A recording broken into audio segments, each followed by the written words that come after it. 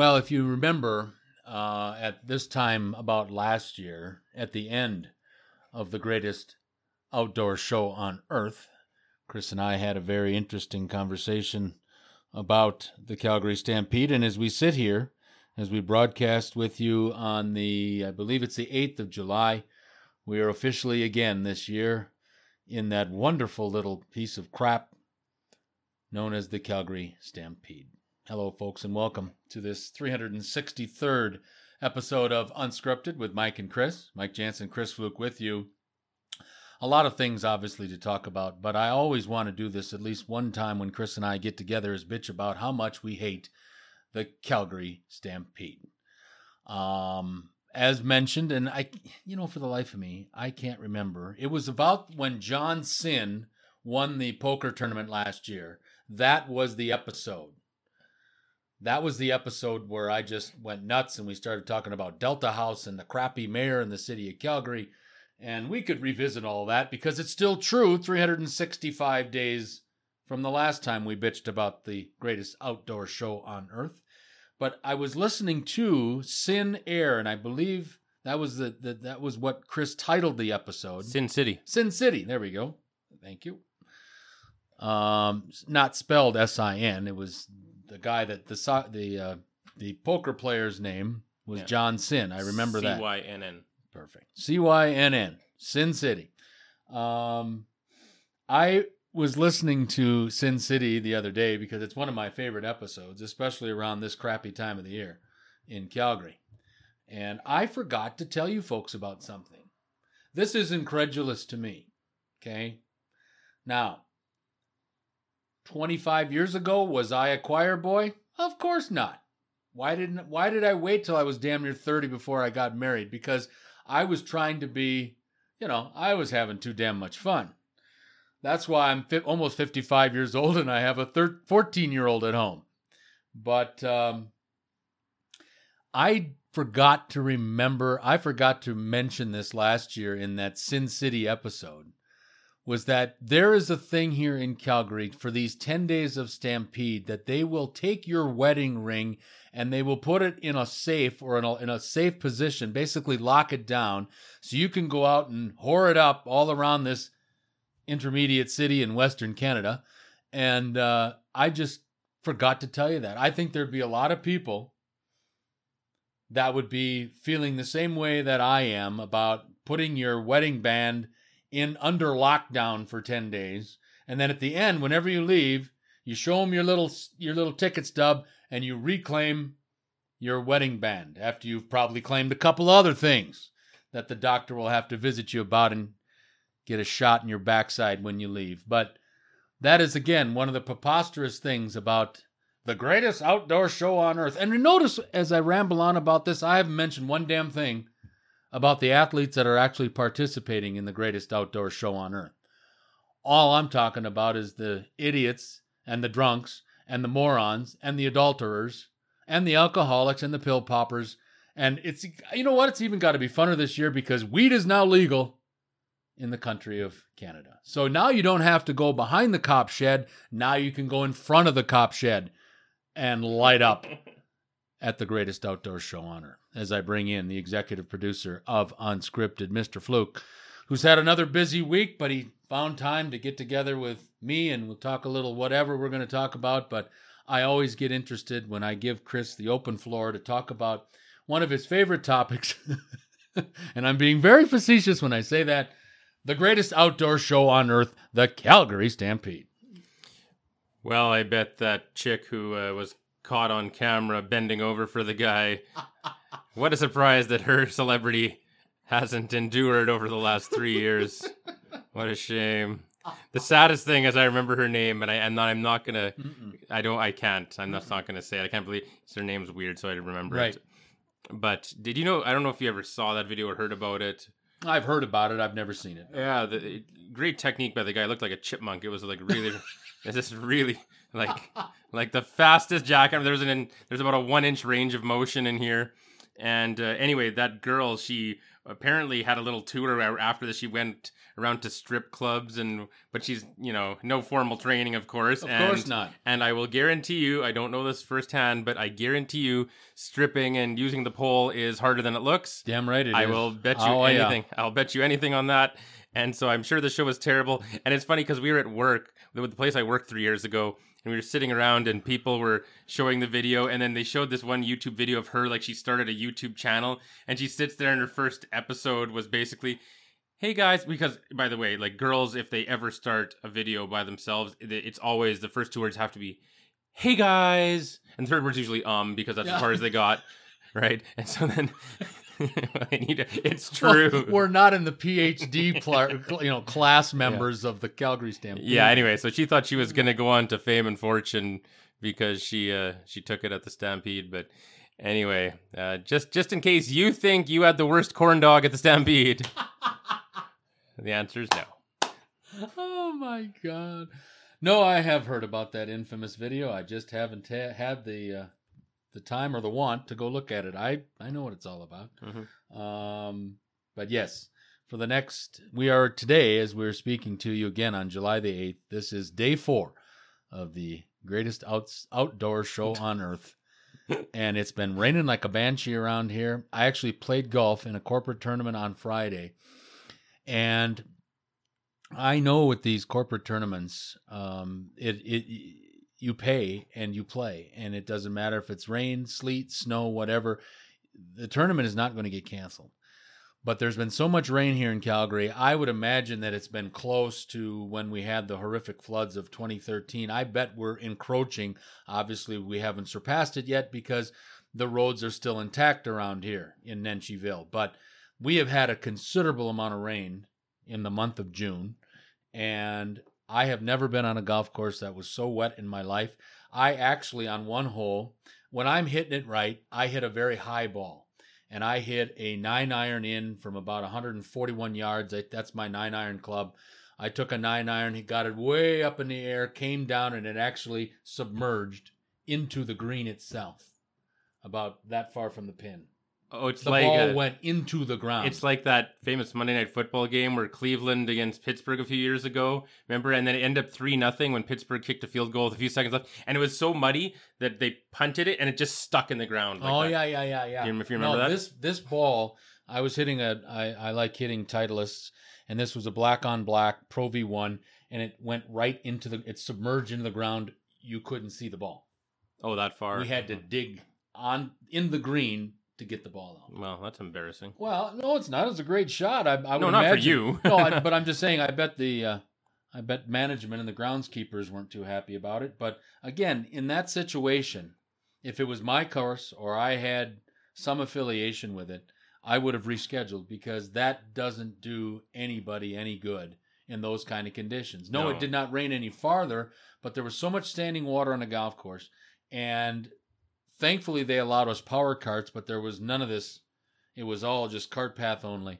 The the carts at the end of the round looked like they had been in that motocross stuff, where they're jumping around and dirt everywhere. It was just filthy. Actually, both those stories remind me of 2 of our nearest and dearest friends of the show here. So congratulations to our buddy Ryan Hall, who recently got his motocross racing thing. Speaking of that just reminds me of that. Whatever it is, a ticket or something. Now he's a professional motocross guy or something. I forget. But anyway, congratulations on that. And on the other side of the coin, our poor buddy Greg. Yorkton was rained out this weekend, so Greg had organized a baseball tournament, and it got rained out. So sorry for that, Greg. But we're thinking of both you guys there. But anyway, also speaking of the cart pass, so I understand that you and I have had fun using a golf cart lately, but there are sometimes when we go out, we enjoy it. But there's somebody who shouldn't be using a golf cart. Did you want to talk about that piece of shit right now? I might as well. I was going to plan, but I'm flexible, if nothing else. If you remember back at the U.S. Open, it's been about a month now. The U.S. Open played it at Pebble Beach, if you remember. John Daly made news there he petitioned the USGA to allow his fat ass to use a cart. Now he has to disengage from the cart as he gets close to the green. He can't drive the cart up to the green, but he can use it from the tee box to where basically his approach shot, let's say, to the green is. And Chris had made mention on that episode around U.S. Open time that you could see his McDonald's wrappers and his smokes and whatever else he was doing. But John Daly has approached the Royal and Ancient. That's the R&A. That's the governing body of European golf and the European Tour. And the R&A has told him, no fucking way are you going to be allowed to use a cart at the upcoming British Open, which starts July 18th at a new venue for the first time since, I believe, the 70s. But I'm not sure about that. They have been away from Royal Portrush in Northern Ireland for a while. They have used that venue before. I'm just not quite specific as to when it was, but it has been decades since they've been at this venue. But supposedly Fat Boy petitioned the R&A to allow him to use a golf cart during the playing of this year's British Open, and the R&A has told him, waddle your fat ass out and walk. And that's what he's going to have to do. He is going to play because, remember, John Daly is the 1995 British Open champion from St. Andrews, so he has a lifetime exemption until about 65, I believe. So he can play regardless of how bad his number is in the world rankings, because as a former champion, he can come back and play the British Open. He's going to do it starting July 18th, but his stay will be short, 2 days, the 18th and the 19th, because his fat ass will not make the cut at Royal Portrush. There's no way.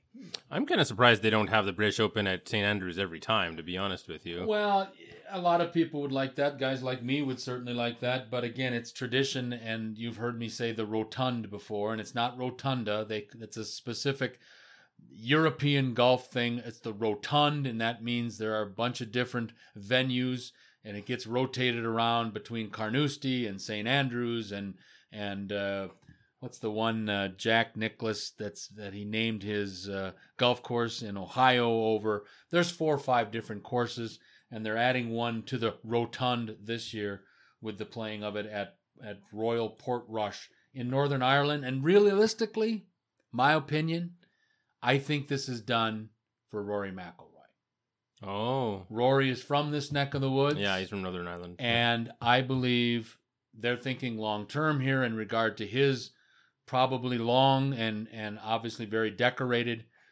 professional golfing career. Let's get it back in Rory's backyard, because realistically, folks, is there a better European Tour golfer right now out there than Rory McIlroy? Some would say, especially Italians, Francesco Molinari right now, because he won the British Open last year and he's been very competitive this year. But overall, folks, if you got to pick one guy on the European side of things, I bet most people would take Rory McIlroy. Right now, yeah, definitely. But about John Daly there, first of all, I can't believe he won at St. Andrews. That's ever. Yeah. Honestly, well, it was 1995. Still, but that's crazy. I still don't picture him as a golfer though. Like, if you look at him and said he's a professional athlete, you got to think either bowling or darts, right? Well, you do. Oh, yeah. Honestly, you do. Oh, yeah, for sure. Like, he's not even the fattest guy on the dart circuit. I mean, Jesus. No. But no, for golfing. And the thing is, if you remember, I think anyone ever saw this will never forget it, when he was recovering from alcoholism and he's out there on the course and it's a hot day and he's shivering. Yes. So even though that's bad, at least there you could kind of get behind the guy, like someone who's willing to go through that in front of the whole world and struggle through it. You could make a case that, okay, hey, I can respect this guy for powering through like this and struggling and suffering in front of the whole world. I get that. But in this case, you just can't defend the guy at all. I mean, the entitlement to have a cart, he wasn't born with one leg. He was He's just a lazy slob. He's just a lazy slob. It's unbelievable. I don't know anyone like this. And the fact that anyone would expect this or even not have any, what's the word? Pride, I guess? Thank you. Right. Yeah. Like to just do this to go around with the smokes and I don't know. It's just a different mindset. And I guess he was probably always like this as a person, but I don't know. I just have and I'm just echoing Chris's statements here in regard to it's a black eye on the golfing community when a former champion who, regardless of his physical stature now, realistically, I mean, he's younger than I am. Really? Oh, yeah. He's younger than I am. And I like to walk on a golf course. If I was good enough to play at the British Open, I think I'd walk, for crying out loud. I mean, Gary Player is 80 years old, and he still makes a traditional start every year at the Masters. And Gary Player, even when the few times he did play on the Champions Tour, whatever they're calling it now, but the PGA Champions, I guess, is what they're calling it now. But Gary Player always walked. He was still competitive, playing competitive golf into his mid-70s. Look at Bernhard Langer on the Champions Tour. He's 61 and has still maintained unbelievable competitive playing stature or status, if you will, on the Champions Tour. And he looks. You know what? Bernhard Langer looks better now than he did when he was a young buck, when we first were introduced to him back in the 70s as a young German, when he made his first attempt at winning the Claret Jug at the British Open. That's when I was first introduced to Bernhard Langer, and I think he looks better now at 61 than he did back then, back in the 70s. So if John Daly is still under the premise of being a professional athlete, then maybe instead of smoking your life away and drinking your life away, and I don't mean, maybe he has quit drinking, I don't know, but get yourself in some semblance of shape is what I'm saying, and be respective to the job that you still have, and stop these petitions to the different golf organizations so you can take a cart. I mean, I would think as a competitive athlete, wouldn't you be a little embarrassed if you're the only guy that tees it up at the British Open, that waddles over to a cart when everybody else after the first tee gets in and starts walking? I'd be very embarrassed by that. I think the British Open should be embarrassed by that. And I really think the USGA and the people at Pebble Beach should be embarrassed that John Daly was allowed on their golf course with a golf cart. That's ridiculous. Yeah, well, why would you make an exception for the guy? Because I think the British Open has it right. Not only should you not make an exception anyway, but I think they actively do not want him there because he's a black guy in the sport. And I think that if there's one thing that hoity-toity British people can't stand, it's the stereotypical American. I'm not saying that's I get you. I'm not Hey, trying listen, to be offensive right now. I don't ever apologize, because in the world scheme of things, we're not really looked upon very favorably, Americans. I tell my kids who are dual citizens and have passports for both countries, always travel under the Canadian one, because the Canadian one is more favorably recognized in the international community than the U.S. one is, for damn sure. Yeah, and it's not fair to look at a whole country as a 350 million John Dalys, because that's certainly not the case. But that type of American, the John Daly type, there's just nothing that incenses a British hoity-toity person than that type of character, and I think this is a good example of that, and it'll always set them off every single time. It's why they react, I think, even more strongly to Trump than other places that maybe don't like him. It's just something about the bombastic American. And maybe it just goes back to, maybe it's in our blood, maybe it goes back to the whole way that, it was all colonized over here and the war and everything, and there's just something about it that just is just, they can't stand it. But they're absolutely right, they shouldn't want him there, because John Daly, even if you don't mind him, he is just, when it comes down to it, he is not a draw on a traditional golf tournament. The only way that John Daly would be a draw anywhere would be in a long drive competition. That's the only way. If you have a long drive competition, I can see you wanting John Daly there, but then he doesn't need a cart because he's just standing there hitting the balls. But if it's an actual tournament, he's not a draw. Because, I mean, I don't know if he still has the record, but when he set the world record for longest drive, because he hit it on the airport runway, hit it 900 yards or whatever. Right, whatever, yeah. Yeah, so there he's a draw, but in a traditional sense he's not. But clearly, in my opinion, John Daly is trying to kill himself. John Daly has a death wish. We're on kind of on the topic of sports that John Daly would be a marquee item for him to attend. I can think of one. he'd have trouble beating Joey Chestnut I knew you were at gonna the say hot it. dog eating contest. And congratulations to Joey Chestnut for putting down 71 hot dogs on the U.S. 4th of July last Thursday. Congratulations. In New York City, put 71 hot dogs down. in 12 minutes. Correct. Yeah. Is it what? Is it 12? They didn't reduce it to 10, did they? Actually, didn't they? I thought it was 12 minutes. it always I'm not was. for sure. I'm not for It sure. always It was, doesn't matter. All I'm telling is I want to send congratulations to Joey Chestnut on his 71 finished, completed, eaten hot dogs. And there is one thing where John Daly might be able to compete. And they'd let him drive up in a golf cart too. Yeah. Oh yeah. Totally. Yeah. But Joey Chestnut, 71 hot dogs. Congratulations. We've got a ton of things to talk about, surprisingly, on this 363rd episode of Unscripted. Obviously, a lot of comings and goings in the world of the National Basketball Association, easy for me to say, and the National Hockey League. We'll get to both of those. You know, if you've listened to any of the previously produced 362 episodes of Unscripted, I am not a soccer fan. I don't care if it's the guys. I don't care if it's the girls. I don't care if it's a bunch of dogs. I really don't care. I'm not a soccer fan. But when you do something like the United States women's national soccer team just did, and they brought home the Women's World Cup, you got to acknowledge them. The only girl that I know on the team is a girl by the name of Alex Morgan. I don't know about the rest of them. I saw a girl out there in the ad campaign that had purple hair. She seemed to kind of be the spokesman. Congratulations to her, but congratulations to the whole U.S. women's national soccer team who, after winning the Women's World Cup with a 2-0 win over the Netherlands on Sunday, that'll be the last time I mentioned it. But that is an accomplishment, and we have to acknowledge it. But I do want to, and this is not a shot at you. It is not a shot at Greg or any of your friends from Saskatchewan, but I do have to take up, while I have you here, I do need to take up mention of something.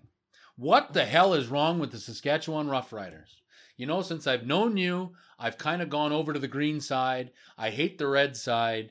And this weekend in beautiful new Mosaic Stadium in Regina, Saskatchewan, the Calgary Stampeders go into Regina with a backup quarterback who hasn't started a game since 2015 when he was a collegiate quarterback at Georgia State University. This kid's name is Nick Arbuckle, and he leads the Calgary Stampeders to a 37-10, I have to say it, ass whooping of the Saskatchewan Roughriders. And I'm incredulous to this because I thought, yes, I know, Saskatchewan is also with their backup quarterback.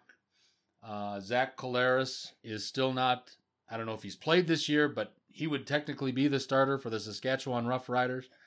But I thought the battle of the backups in the beautiful new Mosaic Stadium in downtown Regina, that would give the homestanding Roughriders the edge they needed to improve their record in the Canadian Football League, and they laid an egg. And you know, it's funny, you look up and down the Rough Riders roster, Charlton Hughes, they've got some other big rush end that was here last year, some guy named Mika Johnson, I believe his name is. There's some ex-Stampeders around here that Huffnagel, the general manager of the Stampeders, didn't want to pay anymore. But the new coach of the Rough Riders, who happens to be the older brother of current Stampeder head coach Dickinson, Craig Dickinson, the new coach in Saskatchewan, has got to get this ship righted pretty soon, because I know that Calgary has been in the Grey Cup 3 years in a row, should have won it all 3 years in a row, but they are the defending Grey Cup champions. But their team has been decimated by free agency and guys going down to the National Football League, like our best player on defense last year, Singleton. I can't remember. I think it's Alex Singleton, but he's now playing he's trying to make the Philadelphia Eagles starting here at the end of the month. So we've been decimated by free agency and NFL defections, and yet, as much as it pained me to watch Saturday night, something happened to the Rough Riders, and Craig Dickinson better get him on the right path pretty soon, because they should never lose at home by 27 points to a backup quarterback making his first start in 4 years. Yeah, geez. Dave Dickinson? Dave Dickinson's the coach here. His brother's Craig. Oh, yeah, I always get them mixed is up. the new coach, and he's the older brother. Oh, is he the older Craig's one? the older Yeah, brother. I get them mixed up. Yeah, okay.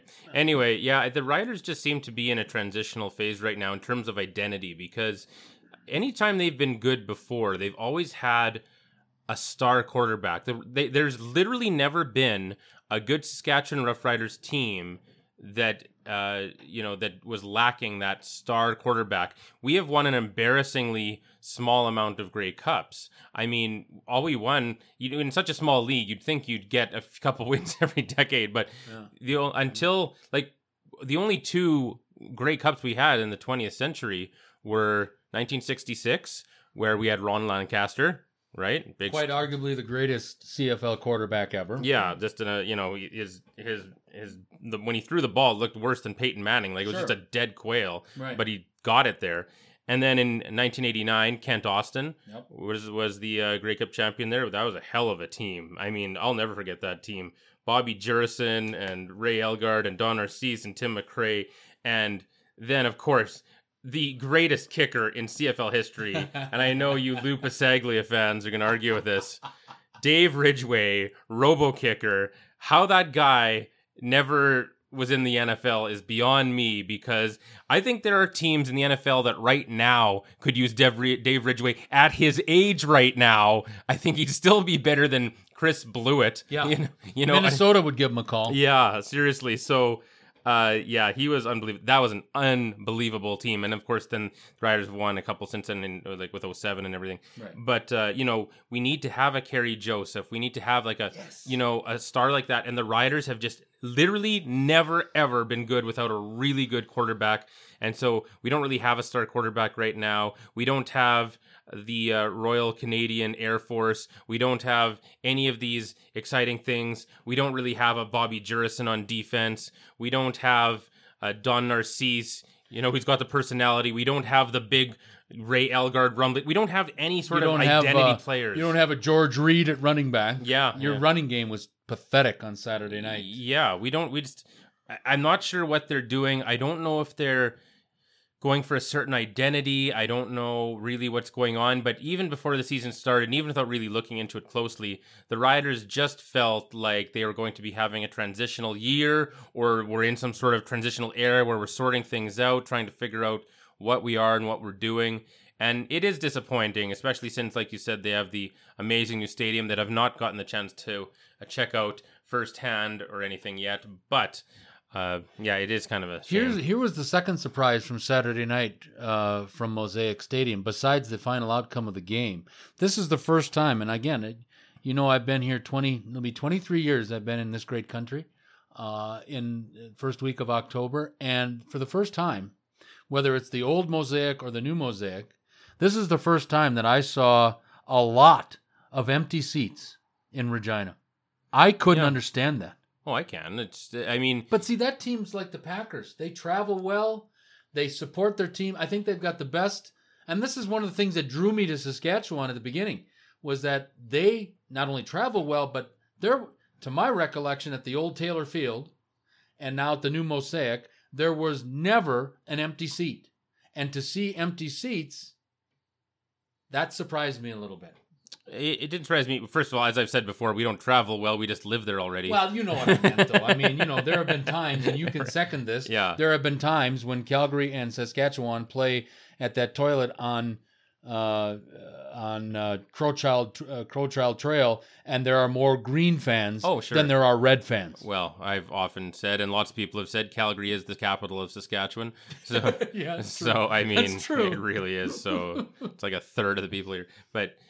It doesn't surprise me, and it doesn't make me think that Rider fans are bad fans, because they're certainly not. But if the team doesn't look like they're putting in the effort, then why should we put in the effort to go? And I think that's what it is. And there's a beautiful stadium, and it's huge. It's made for a large capacity. Absolutely. I mean, Regina's not the big. Regina is smaller than, I believe, any single quadrant of Calgary. Really? Yeah. Like, it's not like there's many people there. I think the entire population of Regina, which includes Well, I mean, it's not a megalopolis where there's all Right. these. Well, even Calgary and Edmonton aren't that, but I think its population's about 200,000 or so. Really? Yeah, it's So not. Saskatoon is bigger than Regina. Yeah. Oh. Yeah, Regina's the capital. Right. It's either like 250 to 200 for Saskatoon or 300 to 2. But I mean, either one of them is a quarter the size of, or actually less than a quarter of Calgary. So it's not like there's a lot of people there. They intentionally made it big because when the Riders are good at all, yeah. And it is a full province thing. So really, there's lots of people that go down there for every game from Saskatoon or from pretty much anywhere in the province. So it's not like it's just Regina. It really is the Saskatchewan Roughriders. Nobody thinks of that as a Regina team. Nobody. I get that. Right? But I mean, it's intentionally, I think, made to be really, really big for such a small market team. And if you're not going to put in the effort, then I think a lot of these people have to drive pretty far to get there. And I just don't see it happening. And I don't blame fans at all because I don't get that the team is trying anything specific. Like, at least lay out what the vision is. At least if you have something like you have some sort of maniac on defense, or you have some personality, or you have the star quarterback, or you have something. And this team, like, here's a word that you use all the time. Right now, the Saskatchewan Roughriders are nondescript. They really are. There's just nothing that jumps off the page about them right now. And so I don't blame people, also, as you say, showing up as empty seats, disguised as empty seats. And it's too bad, but I don't blame the fans at all. Management needs to get it together and really make more of a star-laden team. And I also, before we forget, you started off this segment by talking about the U.S. women's national team, and I did want to say something about that. And this is probably the Don Cherry in me here, but Don Cherry always says, I mean, when you're up by a bunch, you don't, you show some class. You don't try as hard. You don't have your best players out there. You don't celebrate like you just won everything when you're up 10-0. And this is what this team just didn't get. Everyone criticized them because their ridiculous celebrations, or they're laying it on, trying their hardest when they're already up 12-0 and they're making it 13-0 against some poor team. Yeah. They really didn't have any class. And then they get all indignant when everyone's criticizing them. And, like, I'm happy the American women won. I'm glad that a country that has, so much equality relative to most of the world when it comes to, female rights and equality, female equality. I just, it's great to see a modern country win that. It's not that. I wish that I was more happy for them, but they really didn't represent themselves well at all. I mean, they were a bunch of John Daly's out there to a degree, and it was embarrassing. And the fact that they didn't say, like, you know what, yeah, that's fair. It was really sad, and it's just something that you always see in hockey. I remember there was a guy, I'm trying to think, was it like Luke Richards, or somebody who hardly ever gets a goal. So this guy, he's playing a game in the NHL, and this is many years ago. And I remember he scored a goal, and the guy never gets any goals. But his goal made the game, like, it was like late in the game, and it puts them up 5-1 or 6-1 or something. It's not like there's no doubt who's winning the game. So he puts it in, and instead of celebrating all crazy, he skates over to the corner, and he just kind of like looks at his buddies, and he just kind of like the lightest little fist pump, and just kind of looks at them and like, all right. And they don't even hug. They just kind of, tap each other like, great job, and skate off. Yeah, and that's something that's important, to show that kind of respect. Okay, we got it. Don't have your number one power play unit out there. Don't have all your stars on the ice or on the field or whatever sport you're playing. When the game is completely out of reach, you don't lay it on. You don't insult the other team. I guess these girls thought they were having fun, but they were having fun and showing no class. And they made their bed and they have to lie in it. So congratulations on winning the title. But it's going to be really tough for anyone outside the U.S. to be happy for you. What's going to be really tough for the U.S. women moving forward will be, I saw a highlight package last night, and what they were screaming, and I think this was in Paris, right? I think so. Yeah. What they were screaming was, as they were about to be crowned champions in the stadium, which probably was filled up with a lot of Americans, but they were talking about equal pay. Good luck. That will be a tough nut to get. Well, hey, look, they can't act like it's like, oh, you're women, so we're going to make sure you get paid less. I mean, if the women brought in more money, Right. I would want them to make more money than the men. Absolutely. 100%. I don't think there's anyone who disagrees with it. I don't like. Is there honestly a single guy out there who's sitting there saying that if the women brought in more money, that they should not get more money? Like, seriously, like no guy's saying that. No. And I don't care about soccer anyway. So I'd be thrilled if the women were, better and more exciting and made more money. Yeah, they should get more than the men if they're bringing in more money. They should get paid the same as the men if they're bringing in the same money. I don't have the financials of soccer in front of me. No, I don't either. So I'm assuming that the women bring in less. And I'm sure, the World Cup is such a massive thing on the men's side that I'm sure this was nowhere near it. I would guess. If I'm wrong, then correct me. And then make sure it's paid accordingly. But it's the same thing as the WNBA. And it really, to a degree, it's the same thing as young people in anything. They don't understand economics. They don't understand money has to come from somewhere. It's like, oh, NBA players, the men, are making incredible amounts of money. Well, we should make that too. Well, it's not like there's this magical fountain of money that we're just, okay, well, if you deserve it, you get this. That's not how it works. Are you bringing in money or not? It's just a complete fundamental lack of understanding of economics, and it's a real failure of the school systems, for one thing.